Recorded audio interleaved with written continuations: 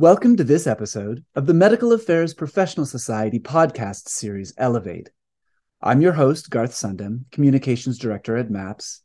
And today we're talking with Joseph Zabinski, PhD, Senior Director, AI and Personalized Medicine at OM1 about artificial intelligence, specifically about how AI can accelerate diagnosis and treatment.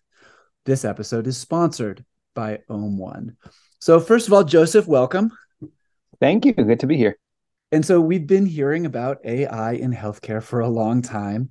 And can you start by catching us up with where we are now and maybe how this conversation would be different if we were having it 3 or 4 years ago? Where are we and what has recently happened? Absolutely. Yeah, I mean, AI has certainly been around for a while. It's sort of like you ask people how far back it goes, and you'll get a further back answer the older the person that you ask the question of. Oh, fun. I like to joke that, I would have majored in data science if it had been a major, and I'm not that old, but it wasn't, back in 2010 when I graduated from college. But with respect to AI and healthcare, I do think quite a bit has changed just over the past 3 or 4 years. I think at that time, 3 or 4 years ago, if you remember the buzzword big data, people certainly still use that. But at the time, it was really about an awareness that large data sets in healthcare existed, were accessible, were sort of democratizing. It was easier and easier to observe more about people's health in a scaled way. Right. And 3 or 4 years ago, the question was, what can we do with all those data using these AI and predictive modeling machine learning tools? And I think it was, worthwhile to ask those questions. Will this stuff actually work? Nowadays, the focus, I would say, has shifted much more to, we know the underlying technology works in the technical sense. Can we actually do something with this in the real world when it has to interface with people who are not AI experts, but with the clinicians, with the patients? Can we get it to sort of that stage of maturity? And I think, the period we all spent, or many of us spent, working from home during COVID accelerated this, because for a lot of folks, they weren't able to travel and go in the office, but they were able to sit at home and look at data sets and the conclusion from those data sets and say, there's actually something here in a business case, in a clinical case, beyond just the technical aspects. Let's do something with it. Oh, interesting. So are we at a tipping point between the theoretical and the practical then? Like we've Yeah. found it, now we're going to use it? Yes, that's a great way of putting it. I like it, the tipping point between theoretical and practical. Yeah, I think this time we're in right now is well described as a tipping point of that sort. Okay, cool. So we've got big data and increasingly so. We've got tools to evaluate it, AI tools to evaluate it, and increasingly so. So, we are understanding more about diseases, but patients still spend years searching for a diagnosis. So why is that and how can AI help?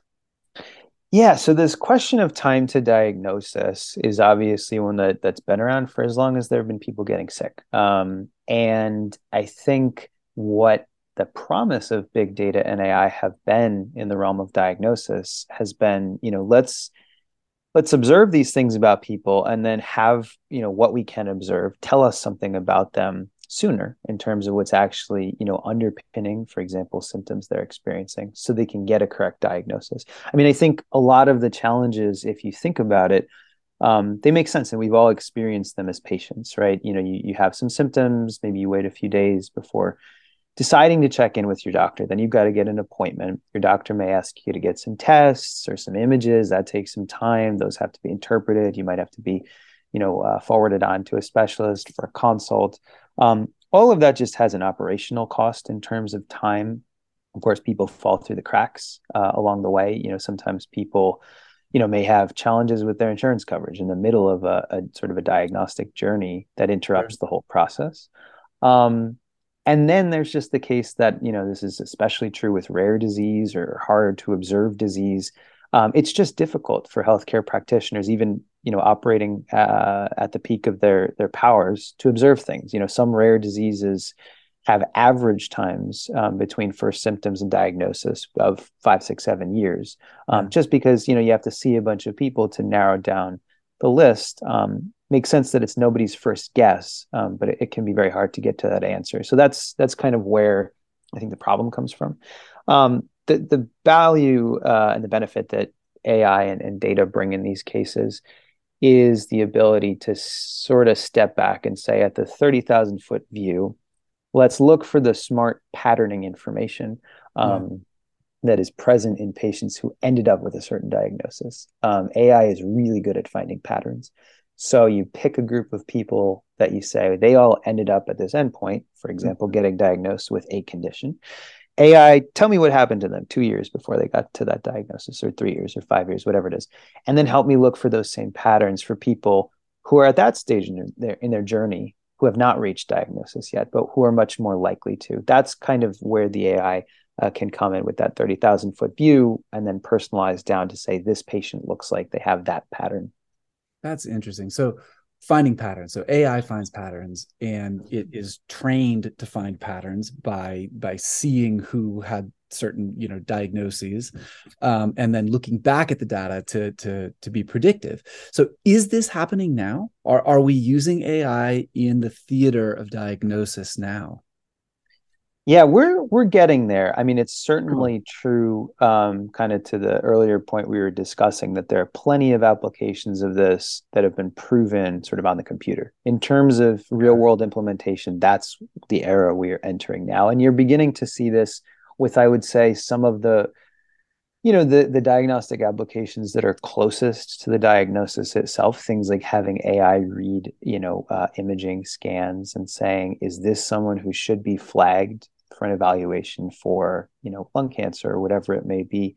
And I think as well, some of the work we're doing at OM1 is stepping further and further back in time and saying, can we notice some of the earlier, more subtle patterning in people who may be on the way to a diagnosis, but aren't there yet. One of my favorite examples of this is, a lot of times you can gather useful information by looking at what physicians have ruled out.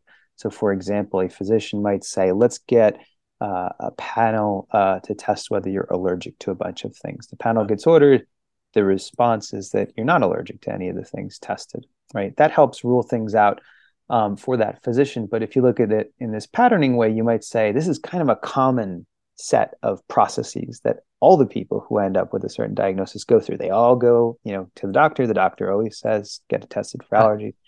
It doesn't mean that the test is wrong to do, but it's one piece of evidence that the AI can help us see earlier, and then say, maybe there's something else going on with this person, and combine with other data. Oh, right. Because if someone is being evaluated for a bunch of possible conditions, then you're looking at an ecosystem of possible conditions. You're narrowing down what you're looking for, and the AI can say, oh, well, the doctors thought it was this, the doctors thought it was that. Eventually, they're going to get to down the line. Eventually, they're going to get to this diagnosis that they haven't even considered yet. That's right. And it's exactly the eventually part of it, where the AI is helping to accelerate it, right? I sometimes call this sort of the value of negative information. AI is good at looking at things that didn't happen, or results that came back negative or whatever, and putting those together to say, if we press fast forward, where is this story likely to end up?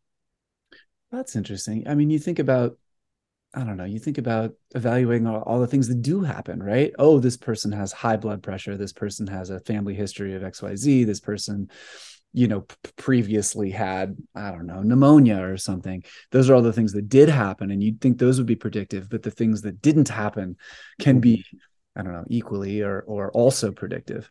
Neat. Yeah, they can be very informative, and you're putting your finger on a really important advantage of using AI in some of these, looking for patients who are most likely to have certain conditions. And that's the ability of the AI to weigh different factors and to come to some sort of synthesized conclusion. Because you're absolutely right. I mean, the positive stuff is really important too. The symptoms people are experiencing, family history, whatever it may be. The problem that is always faced in the healthcare system, especially when you're saying, let's go help out with diagnosis in a particular condition, is where do you look? And it's always a question of how you weight these different factors. AI is good at patterning, and it's good at weighting factors to say, from a large group of people, here are sort of my composite best guesses of who is most likely to have the condition that we're thinking about. It makes sense, for the doctor to take a look at them, see if that's the case. All right. So now we've diagnosed them. And of course, at this stage, it's just as easy as treating them, correct? That's not exactly the case. So not exactly the case. Let's move over to treatment. How Sure. can AI help predict treatments, especially maybe in the rare disease space where we're still looking around for what really works best? Yeah.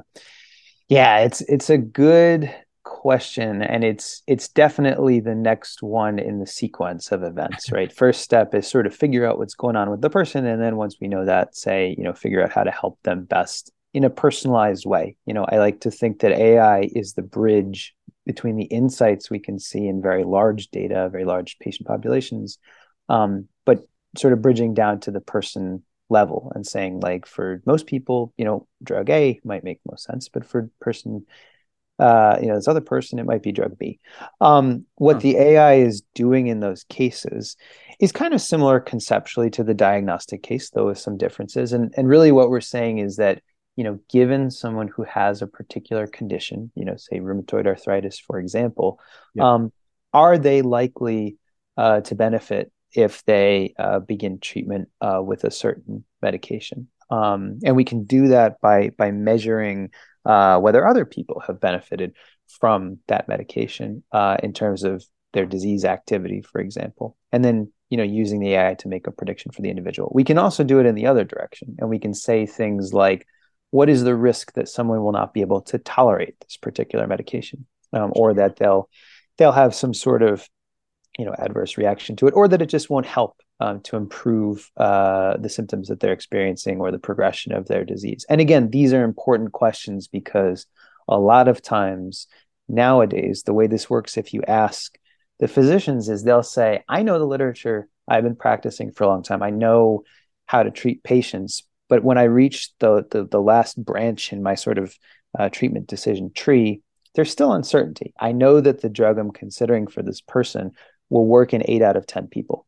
But I don't know if this person in front of me is one of the 8 or one of the 2 out of 10 for whom it won't work. The only way to find out is to start them and to see how they respond. And that's where, at that point in the decision process, if the AI can help provide a little bit of additional information, that's where it's most useful. It's interesting. We've had, various mechanics to ask this question of efficacy for a long time. One of them was clinical trials, asking, will this drug work for these people? Mm-hmm. And it's almost as if AI is allowing us to ask that same question in a much more personalized way in sort of this real world population.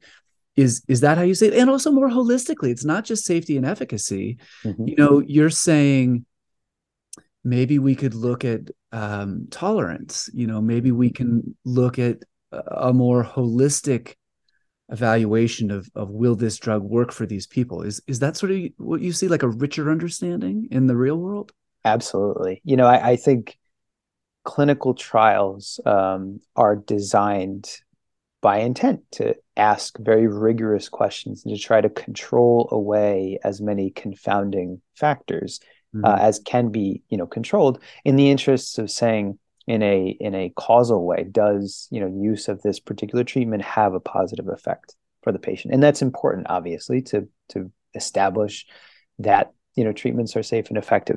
But in the real world, there's a whole lot more variability than can be captured in the clinical trials, because those trials are trying to mute out a lot of those confounding factors. I think the AI and its application to real world data, those data sort of everything beyond clinical trials that we can observe about people's health in the real world, that is exactly where the AI can pick up on things like saying, are people actually adhering to this medication? Not in the rigorous process of a protocol driven trial, but in actual daily life, are they more or less likely to take this medication, or what are some of those other factors? This can even be true at the level of how you define, what a condition is or what treatment is. Some of the work that I've been most excited about this year that we've been doing has been in mental health around this question of treatment-resistant major depressive disorder. Turns out that lots of people with depression experience resistance to treatment.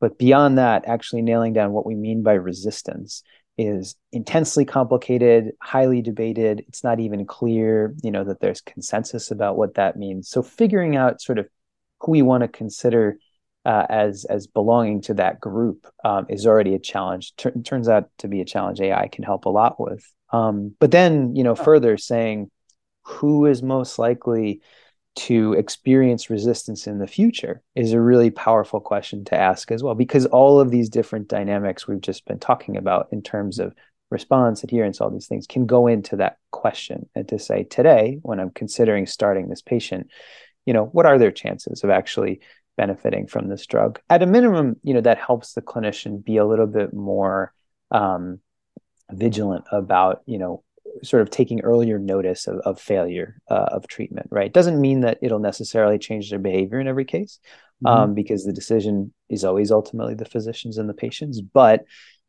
if we point out sort of there's an elevated risk here of this not working, it can help inform correct treatment or corrected treatment sooner. So it sounds like this is the panacea or the silver bullet. And anytime you need something predicted, we should use AI and predict it. However, are there things we should watch out for?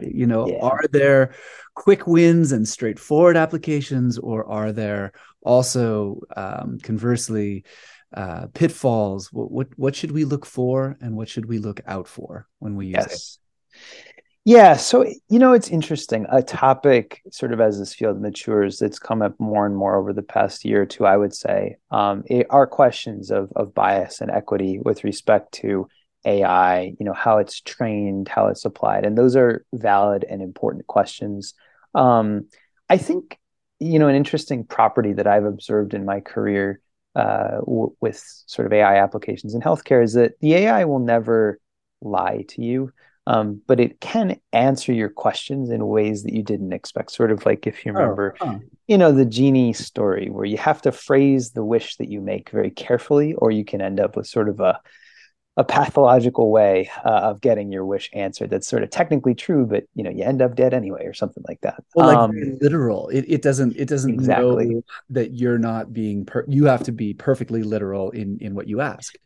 Yes. And you have to be careful in how you ask the question, how you define the population that you're thinking about, how you define the endpoint that you're thinking about. And I think that, in terms of pitfalls, some of the sloppiness that I've seen in this field has been when people either just are sloppy with sort of how they're asking and then defining the parameters of these questions, or often the case when people sort of take the idea that AI is, the hammer and everything is a nail. I mean, maybe AI is the panacea for everything, but only sort of in the context where we've fit the tool to the problem. I think that's a really crucial thing. It's subtle and it takes experience to sort of know how to do that. But that's something to watch out for in terms of, the immediate benefits of something like these applications. I really like the tipping point framework, because what people are digging into now are the hard parts of implementation. I think for a long time, the idea was, well, if we can just kind of get the technology working right, then all the tedious details of like putting this in somewhere will kind of sort themselves out. Turns out that's not true. But I think the thing to go after are those instances where you've already got a setting, for example, in clinic, where you've got, a team, could be a care management team, could be some sort of treatment review group, or even the physician themselves, who would say, if I just had this piece of information in my hand, I would be better off. My patients would be better off. Sort of like the example I gave before of the physician thinking about the medication that would work in, 80% of patients. They would say at that moment, if I knew, or if I had some guidance from an analytic tool on if this patient was in the 80% or the 20%, that would be helpful. Sort of picking those specific locus points where the AI information can come in. I think that's the way to get the quickest wins. It's a little bit in the weeds and close to the ground, but that's where, the credibility can be built from. Now, you say credibility, and I was going to follow up on exactly that. So, Mm-hmm. if I'm a clinician and I have someone in front of me who's either in the 80 or the 20, and the analytic tool says that it's in the 20, am I really going to believe that and change my treatment based on that? Yeah. Is a pitfall still the credibility when AI is brought into human systems? It's an interesting question, and it really is something that we will need to continue to work together with clinical colleagues. I know when I say we, I mean, um, folks who come from sort of the AI or data science branch of this approach. That we try to do this a lot at One because we're very much a healthcare company that uses these technologies Yeah. to answer questions, as opposed to a tech company that just decided to do healthcare. But it's hard. I mean, building credibility, particularly with clinicians, requires that you are super transparent. You cannot use sort of tech jargon and gobbledygook. You need to be able to explain that a tool can be wrong in some cases and still very useful. Um, and to your ultimate question, is the physician going to change their mind? It's tough to get someone to change their mind if they're sort of 100% located in their belief about what they're considering. But what I've observed, and I think the clinicians would agree, is that there's plenty of instances where they themselves would say, "I don't know. I don't know which the answer is here. Do I go left or do I go right?" So we don't need to sort of focus on those cases, which may be rare, where the AI is truly saying, you strongly believe X, but it's really Y. We can just say, you tell us where you need the help in terms of information, where you don't know which way to go, and that's the point at which we can help. All right. So AI is becoming usable. Mm-hmm. Let's use it and let's Exactly. leave it there for today. So thanks, Joseph, for joining us. To learn more about how your organization can partner with Om1 to use AI empowering diagnosis and treatment, visit om1.com. MAPS members, don't forget to subscribe. And we hope you enjoyed this episode of the Medical Affairs Professional Society podcast series, Elevate.